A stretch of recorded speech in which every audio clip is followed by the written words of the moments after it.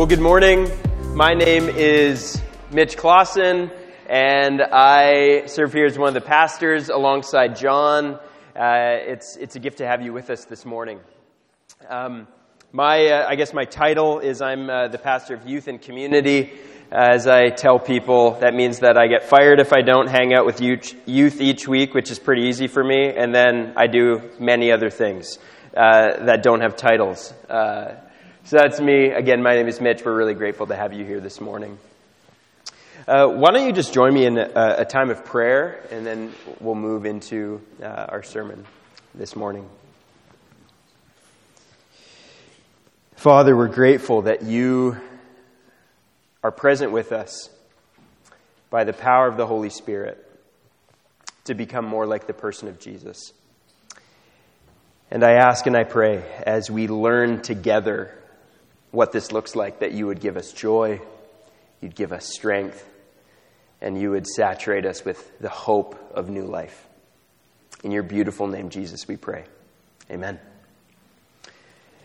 Well, if you've been here in weeks before, you know that we're in this series on Galatians.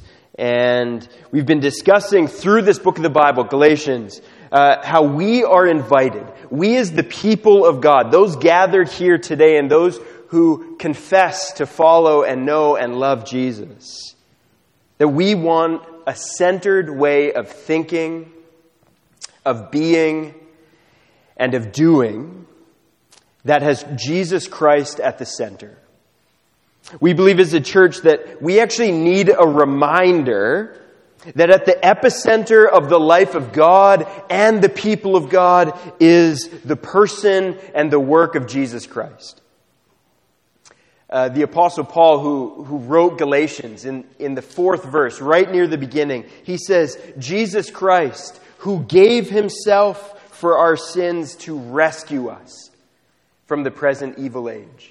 This is the Jesus at the center, the one who actually extends to us righteousness and grace in order to bring us in, to rescue us from the present evil age. But not only is Jesus the distributor of this grace and righteousness over the power of sin, Jesus is drawing us. I still love the image of tides, how the tide just comes into shore. He gathers us through obedience so that in all of our happenings that we have in life, we reflect His likeness and that we are a blessing to the whole world. And we've talked in our series about how Galatians is split, not perfectly, but roughly in 2 parts. The first talking about the person and the work of Jesus, our understanding of God. We might say our theology. And the last 3 chapters are talking about how then shall we live. The life I now live. How do we live? In faith in the Son of God. Particular to our text today in Galatians 6, starting in verse 7. So if you have your Bibles, I encourage you that you can turn there. Galatians 6, starting in verse 7. We're going to be focusing on this question. How do we live in step with the Spirit? How do we live in step with the Spirit and not in step with what Paul calls the flesh? Put differently, how much of our lives are we living in obedience to the Spirit, and how much are we living in obedience to that which is not touched by the Spirit of God? What Paul calls the flesh. And so, I encourage you, for the reading of God's Word, would you actually stand, if you're able? Stand if you're able. We're going to be reading from Galatians chapter 6, starting in verse 7 and going to verse 10. This is what we read. Galatians 6, verse 7. Don't be deceived. God is not mocked. For whatever a person sows, he will also reap. Because the one who sows to his flesh will reap destruction from the flesh, but the one who sows to the Spirit will reap eternal life from the Spirit.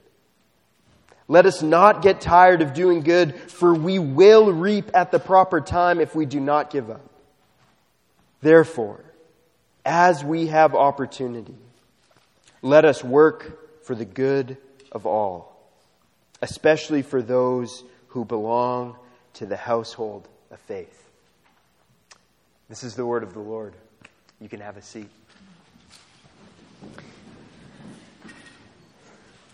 Now, I'm not sure about you, but for me, when I read this text, I couldn't help but go into evaluation mode for myself. Immediately, it didn't take me very long. I read this, and I just started going, how much of my life am I sowing to the Spirit? How much am I sowing to the flesh? It just became a question throughout the whole week that I would do something, and I'm like, oh man, which one is this? So naturally, I think that this text can just bring up an immediate evaluation of ourselves. And so, to ease a little bit of that, maybe, or at least to speak to that, I want to tell you where we're going to be going, and then we can work our way there together. This is one of the points that I hope you might take with you during this time and as we go. That our obedience to the Spirit is revealed in our attentiveness to the good. Our obedience to the Holy Spirit is revealed, is shown forth, is exposed by our attentiveness to that which is good. When we are attuned and responsive to what is right, to what is true, to what is beautiful, to what is good, especially in the lives of those around us, we are learning, I believe, what it means to be in step with the Spirit. Because I believe that this passage is really Paul almost answering that question, expanding our understanding of being in step with the Spirit. I first think it might be helpful for us to lay a bit of a groundwork for Paul's distinctions in this text between the Spirit and the flesh. Starting in chapter 5, and even a bit earlier on, we really see Paul creating this distinction, the flesh and the Spirit. Earlier on in the letter, we see him talk about grace and law, or the work of human beings and the promise of God. But here, what does Paul mean by the Spirit, and what does Paul mean by the flesh? First, the Spirit. Put simply, the Spirit is God's presence in our midst. The Spirit is the person of God, the presence of God in our midst. And with this definition come all the characteristics of God, of one who is empowering, one who is illuminating, one who is our guide, our helper, our counselor.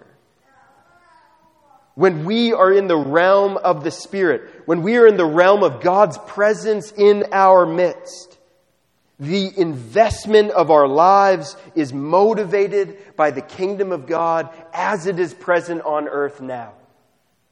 And yet at the same time it yearns for the presence of God that's going to be coming in fullness, in the fullness of time. We call this the now, the not yet of God's promise to bring blessing. To bring blessing to all people. And yet the Spirit, in small forms but in full forms, shows us this promise of what is yet to come. This is what Paul means when he says the Spirit. This is the transformative and empowering knowing of God through the helper and counselor. But what of the flesh? Maybe we hear this and we're like, eee! Like you hear the flesh and you're like, I don't like that word. I instantly feel strange and I feel like uncomfortable in this moment. The flesh. The flesh refers to the areas of our life not touched by the presence of God. The flesh represents the areas of our life that are not touched, that are not influenced by the power and the presence of God. John Barclay He says it something like this. He says, it is the entirety of the environment of our human agency that is not touched by the transformative presence of the Holy Spirit. The entire environment of our agency not touched by God. The flesh. When we are sowing to the flesh, we are putting our investment in areas motivated by the kingdom of self, by the expectations, motivated by gaining platform or power or status, self-reliance, self-entitlement, self-fulfillment, make up the current of the riverbed of what Paul calls the flesh. It might be cloaked in lots of different things in the world, but often it comes to this point that we don't believe that we are fallen, sinful people, and that we can do as we want, and that we can get what we want when we want it. Last week, if you were here, Ryan talked about the fact that maybe we ought to be more concerned with the culture of our church, of this community, than we are concerned about the culture of the world.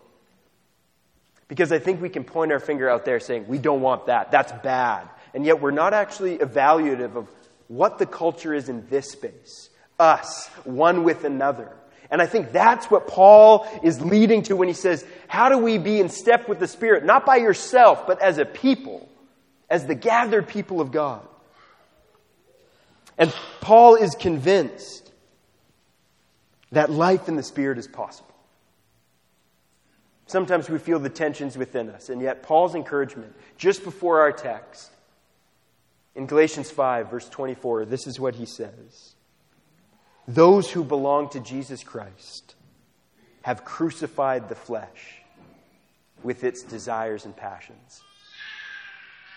Before we even get into our text, I love this assurance from Paul that says, hey, in the work of Jesus Christ, not your work, not what you do, not the good that you're attentive to, but Christ has actually crucified the passion and desires of the flesh within you. But Paul also knows that this is something we have to keep up in cadence with. And he says this in the following verse, if we live by the Spirit, keep in step with the Spirit. And so now, in the final stretch of Paul's letter, he asks and answers, how is it that we keep in step with the Spirit? And I think he's saying this, that we keep checking if we are attentive and responsive to the good around us. I think that's what Paul is getting at here that we're going to talk about. Are we attentive and responsive to the good happening around us? And so this morning we're going to go through our text line by line and just talk about what Paul is bringing up and possibly some of the misconceptions that we might have when we hear these verses. So we start in verse 7. This is what we read. Paul starts off fiery right out of the gate. This is consistent with him in the book of Galatians. He's just going straight to it. He says, do not be deceived. Do not be deceived. God is not mocked. For whatever a person sows, this he will also reap. Do not be deceived. This word for deceived carries with it this idea of being led astray. Paul's saying, you didn't simply get here because you took a wrong turn that you didn't actually know about. You've been tricked into believing that you were heading to the destination of life when really you are on the way leading to destruction. Paul's firm here says, don't be deceived. Something's up. Be attentive. Then Paul goes on to say, God is not mocked. God is not tricked. I had this image come back to me of when I was in high school and my buddy had a fake ID that he'd try to get cigarettes and liquor with. He's about 5'9", bleach blonde hair, blue eyes. His fake ID said he was 6'4", dark brown hair. Just nothing consistent. I think what Paul is getting at here is saying, do not be deceived. Your fake ID does not work on God. Put another way, do not be deceived. You cannot deceive God. Again, this is firm, coming right out of the gate. Paul is saying this is important for us to pay attention to. God does notice the aspects of our life that are not impacted by the person and work of Jesus. We can't hide these things behind us as if God can't see past us when we're moving around. And I was challenged that often this mockery of God comes from the people of God believing that they are entitled to a life of abundance, even when they're skimping out on obedience. The people of God who believe they are entitled to abundance when they're skimping out on obedience. I think we're prone to this in the West, in Vancouver. That we believe that God's impact on our life is at worst neutral. At best, it puts us above everyone else. There's no shortage of God addressing this, especially in the prophet, saying, you think that you're going to eat all of this harvest that you grew when really you were running away, adulterous, hiding behind the hills to the shrines of the idols and worshiping them. You will not eat the fruit of the land. I think sometimes for me, at least when I read this, I was like, oh, God, or Paul must be speaking to those who just don't know Jesus. They're the ones deceived, not the people in the church. But Paul here is talking to those who have attested to following Jesus. People that, I don't know if unfortunately, but likely are kind of like us. Gathering weekly with the people of God. Hosting people in our homes. Possibly even opening or engaging with the Word of God. Possibly praying. And to these people, Paul says, don't be deceived. God isn't mocked. I think it's a good time, even just for us as a church, to pause. I was challenged with this. These people lived 30 years after the life, the death, the resurrection, and the ascension of Jesus. 30 years. And they're still being deceived. Perhaps we might be prone to something similar. Maybe the invitation for us is an invitation to be attentive to the good and to life. But Paul first says, don't be deceived. Moving on in the verses of this text, we read this. The one who sows to his flesh will reap destruction from the flesh.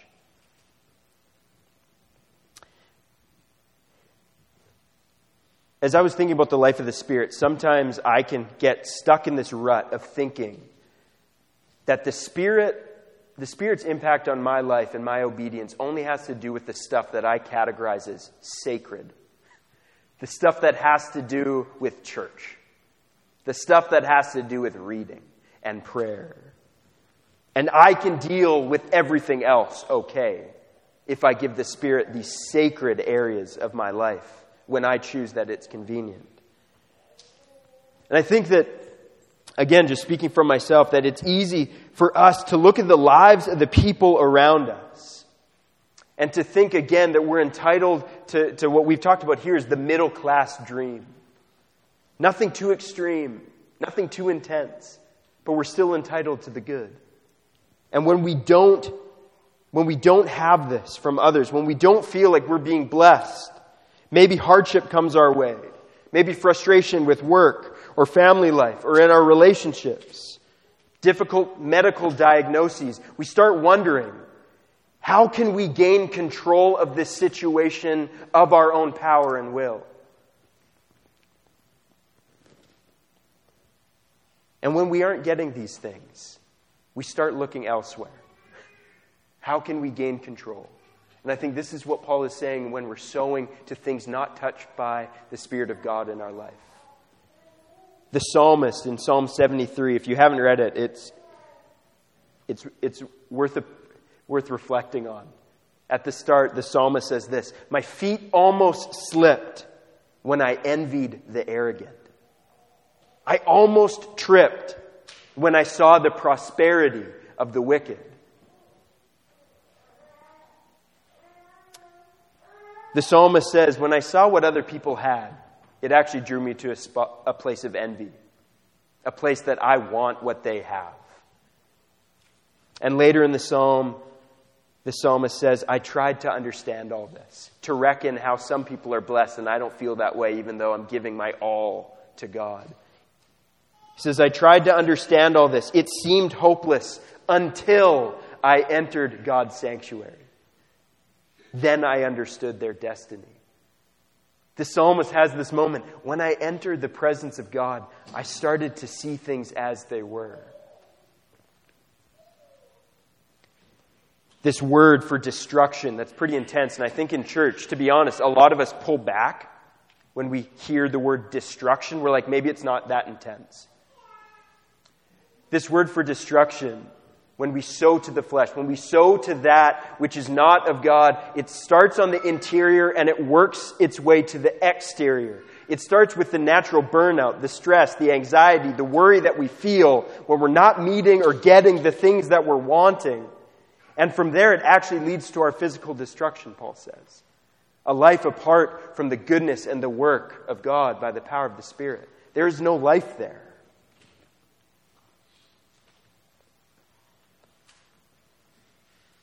Until we enter the presence of God, any offer of life and satisfaction outside the work of the Spirit is the fake. That's the fake ID that we have been deceived in believing is good. But Paul doesn't sit here. He's making a comparison, and so he moves on. He continues. We read this. But the one who sows to the Spirit will reap eternal life from the Spirit. For us, I think this image of sowing doesn't actually hold very much weight in Vancouver. I don't know all of you. I know a lot of you. And you're not currently farming in the city of Vancouver. At best, you may have access to a Vancouver city garden box. And this planter box, which upon failure can be discarded and replaced with a very convenient Save on Foods click and collect system. But for a culture in Galatia that relies heavily on the local produce brought forth, given to the people, Paul says that the deception for this group lies in the location of the investment of their whole selves. Paul says that the deception is that when he's using, maybe I should backtrack, when he's using this idea of sowing seed, he's not just thinking like a couple like zucchinis and like maybe a few of these jalapenos for our life. He's saying the whole investment of their life is placed in the life of the Spirit. And some of you, I was trying to think, what might have the Galatians been deceived about? Maybe it's a similar deception that we feel now. I've already done that. I've already confessed that I know Jesus. I prayed the prayer. I don't need to do any more. God knows that I believe in Him. Plus, there's a lot worse people out there than me. Just in case. The Spirit knows that I believe. But these seeds that Paul talks about hold an appropriate weight when they represent the individual commitments and decisions that make up the entirety of our lives. Sowing to the Spirit in obedience means letting the power of God motivate every particular area that we have, from our finances, not just the big stuff, but how many lattes we buy. Maybe our meal choices for ourselves, for our family, for our homes, the text messages that we send, the daily schedules that we set up. Are they in step and in cadence with the Spirit of God who wants to bless the whole world? Looking beyond ourselves, not just a good schedule for me, but what actually would God want to use this schedule for the good of others? This, I believe, is part of this eternal life that Paul is getting at. There's a New Testament scholar named Gordon Fee who actually passed away this week. Great influence in scholarship. Was very attentive and wrote a lot about the work of the Holy Spirit. And this was a challenging quote that I read this week that was in the back of my mind as I was writing. This is what Fee says. It's a good challenge to us. Salvation, this big word. Salvation in the New Testament is not just about saving individuals and preparing them for heaven. Salvation is not just about you. The Spirit is creating a people among whom He can live, and who in their life together will reproduce God's life and character. Reproducing God's life and character to bless the whole world. Our obedience, I think again, Paul is getting at, our obedience to the Spirit is shown and it's grown, it's reproduced by our attentiveness to that which is good around us. And Paul leads into this point. After he says, those who sow to the flesh reap destruction. Those who sow to the Spirit reap eternal life. Then he moves on to two encouragements. He says this first in verse 9. Let us not get tired. Let us not get tired of doing good, for we will reap at the proper time if we do not give up. Some of you heard this and your warning signals just went off. Does Paul want us to do more stuff? Do not grow tired. I'm exhausted now. I think one of the misconceptions, maybe some of the deceptions that we have of the life and the power of the Spirit, is that the Holy Spirit is here to minister rest to us. That one deception is that the role of the Holy Spirit, the sole role, is that everywhere the Spirit is, we just get to rest. Whether that's showing up to church, attending community group, your time of prayer, reading, other spiritual practices that you have, our understanding of the Spirit might be twisted to understand that every space that we are in, the Spirit gives us rest. I mean, we're tired from our frustrating boss, raising kids, annoying family group chats, burning our tongue on pizza last night. I mean, it seems as though we have busied ourselves in every area of life. That the only option for gathering as the people of God is that the Spirit would be a respite program for us. Maybe palliative care. We're on our way to the end. Just make it comfortable. Make it restful. I'm not trying to use these words lightly. I just think this is a deception that we can believe, is that this is actually what we're entitled to. That we, as John has talked about, we're spinning all these plates, and church and other spiritual things are one of these plates, and they better give us rest or else they're gone. That's their role for us.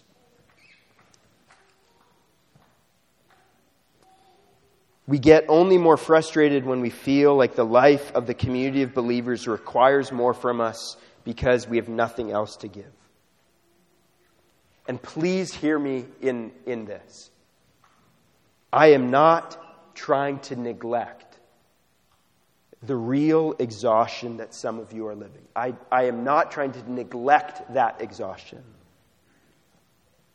Maybe what Paul is getting at, and I hope this offers maybe as an encouragement, maybe what Paul is getting at in this verse of let us not tire in doing good, for we will reap at the proper time. Maybe what Paul is getting at is something beyond the individual. Maybe he's not speaking to us in our own sacred, separate life from other people. Maybe Paul is saying that for the life of the gathered people of God, the church to continue, the church on the whole must not grow tired and weary from doing good. Through our obedience to the good of others and the obedience of others in the community to do good to us. When we sow to the Spirit collectively, we will reap the taste of eternal life collectively in the present. Maybe Paul's not saying a slam to you that if you're tired, you're doing poorly. The invitation is, are we as a church attentive to how we collectively can care for those who are tired? Sharing the burden that Ryan was talking about last week. Carrying and sharing our burdens together, sowing to the Spirit as a group and not to the flesh. But I do ask this question before we move on to the last verse. How much of your being tired comes from sowing to the flesh? And how much is from sowing to the Spirit? How much of your exhaustion comes from you investing time and energy into that which is not, we're not inviting the presence of God into? And how much of our tiredness is coming from the spaces where we have invited God into? I understand that there's areas of life that feel caught in the middle. But that which we are active about, where are we growing tired?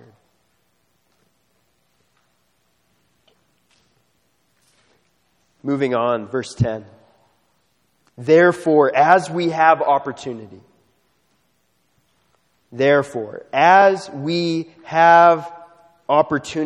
let us work for the good of all. This verse is the one that stood out to me the most. As we have opportunity, as the time is right, when the time is what it needs to be, Paul says, do good.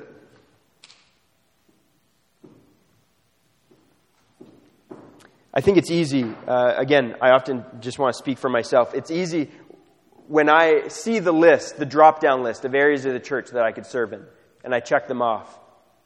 I keep them in a category that the Spirit couldn't really work in them because those are just the things you need to do. Those are the ordinary things that we need to do to keep this place running.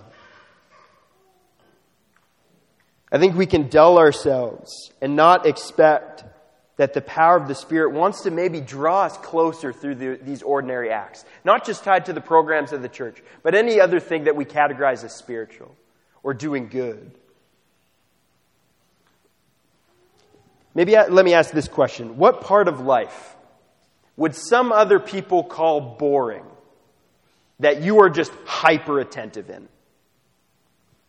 What's an area of life that other people looking would be like, that is lame. I want nothing to do with that. That you're like, give it. I want all of it. I love it. For me, I was thinking about my time tree planting. I spent 2 seasons in northern Alberta tree planting. My first day, so they pay you per tree. First day, I planted 540 trees. Some people are like, man, it's good. You get paid 11 cents a tree. Okay? 540 trees, 11 cents a tree. It's not a lot of money. Could have made more working at McDonald's down the street here and not living in a tent in northern Alberta. My last day, well, it wasn't my last day. My best day of my first season, I planted in 1 hour, the equivalent that I planted in my first day in 8 hours.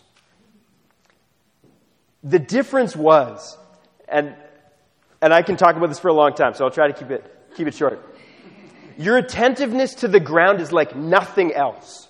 You can see, when I saw this yellow flower, I knew that the soil there was cream, because every time that I put a tree in the ground there, it was good. When I saw this certain tree type or this moss, you knew that it was a duff shot, that there's no soil, that it just was going to drop down and I was going to get in big trouble for that. My attention was so drawn that nothing else, I was thinking of nothing else. I was just aware. You don't have to plant in lines anymore. You start seeing the land in shapes, and you try to only hop over a log once. You're just hyper attentive to everything that's happening. And I could plant in 1 hour what I did in my first day in 8 hours. Every day.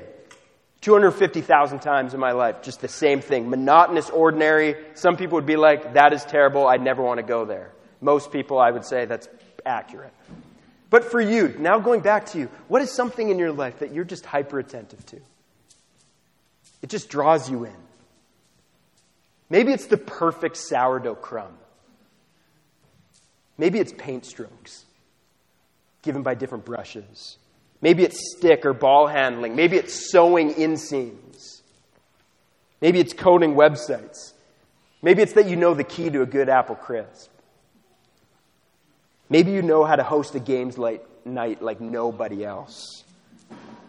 Or you're attentive to moisture levels in the soil and what plants would thrive and where. Maybe how to tune instruments or keeping rhythm. Maybe it's load-bearing walls. Maybe it's creating and organizing Excel spreadsheets that people like me get to reap the benefit of. What are you hyper-attentive to and why? Why are you drawn in?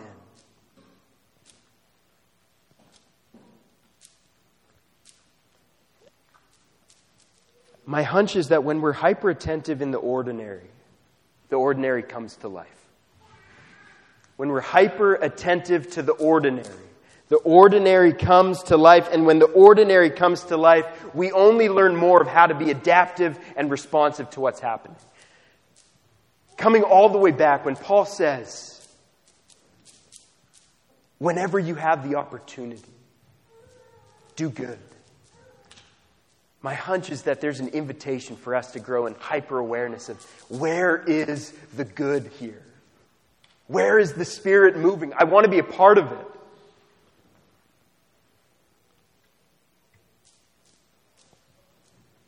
Hyper-attentiveness. It's a gift. Brings things to life. And this is what Paul says at the end of verse 10. Especially for those who belong to the household of faith. Paul says, to an unusual degree, be attentive to the good, sowing to the Spirit, especially to the household of faith. When I read this, I had this moment where I'm like, I think Paul got this wrong. I think the work of the Spirit should be for those outside of the church. Not first those inside. Those outside need to have the goodness of God. So why are we focusing on the people that already know Jesus? I think that if we can't sow to the Spirit inside the body, I don't think anyone else is going to want to join. I don't think if we believe that we actually, as a community of believers, like Fee says, are reproducing in the fact of growing in the likeness and character of God to bless the whole world, I don't think anyone will want in if we don't know how to do that amongst ourselves. Believing it. Seeing the good here. Reality, when we sow to the Spirit collectively, we reap of the fruit of the Spirit collectively. When we're attentive to the good, when we call it out, when we lean in, when we receive, us as a group get to rest in the beautiful reality of the fruit of the Spirit. All that Paul has listed in the chapter before. Love, joy, peace, patience, kindness, goodness, faithfulness, gentleness, self-control. When we are attentive to the good, all of us reap the benefit of the fruit of the Spirit as a group. And I believe that others will be drawn to that. And so as we end, my question, how might we find and see opportunities to do the good in this community? How might we do that? The good may be for you to share appropriately a burden that's too heavy for you to carry. The good may be to begin learning about your own spiritual giftings in order to eventually use them to build up this community. The good may be to watch one less show of Netflix this week so that you could use that 50 minutes to read Scripture or sit in prayer so that when we come to this space, you have been reminded of this grand story of life and salvation, and you might be able to encourage someone else. The good may be for you to ask yourself as you're here in this space, when you see someone else, how might I offer encouragement to that person? And if your mind runs a blank, maybe then the good is for you to go and connect with that person and say, hey, would you mind if, could I get to know you more? What's a way that I could offer encouragement to you? The good may be for you to financially give more than you usually do, whether to this church broadly, or to an individual that you know that's in need, or another organization that's doing work that you want to support. The good may mean you writing, I love this, a physical card to someone for no reason, sharing something that the Lord has encouraged you in. Maybe that's the good for you this week. Maybe the good is for you to offer your love of kids in the form of babysitting. Maybe the good is for you to host others in your home and not feel the need to clean up before. The good may be for you to share some of your story or some of your thoughts in community group, if you're someone who doesn't often. Maybe for you in community group, it's for you not to share and to leave space for others. The good may be for you to appropriately connect with someone younger in this space and start the process of becoming a trusted adult with them. The good may be offering a meal to someone who will never have a meal train. That one sat with me this week. Someone who would never have that opportunity. Maybe that's a way that we do good. Maybe our attentiveness to the good is for you not to book an appointment directly after our gathering so that you can just linger here. Just hang out. Get to know other people. Maybe the good for you is to share some of the happenings in your life with one of the pastors, John or myself or Sarah, and ask where the Spirit's moving. This isn't all. This is just some ideas of how maybe we can be obedient to the Spirit by being attentive to the good. Obedience to the Spirit, I believe, is shown in our attentiveness to the good. And when we do good, we all reap the benefits of life everlasting on earth now, even as it is in heaven.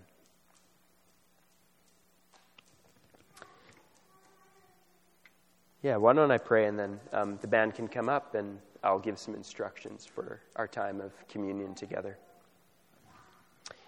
Father, I thank you and I praise you that your Spirit gives and offers, extends life to us. I thank you, Holy Spirit, for the invitation that you're not someone who just blesses us, but actually you desire for us to have our eyes open to how we might care and extend your love and goodness to other people to an unusual degree here at Reality with these people at this time and place. So would you teach us to do that? And also would you give us wisdom and humility? We thank you for your grace, and we thank you that even in all this doing good, you have done the greatest thing for us by rescuing us, offering your life as a sacrifice that we might be rescued. In your beautiful name, Jesus, we pray. Amen.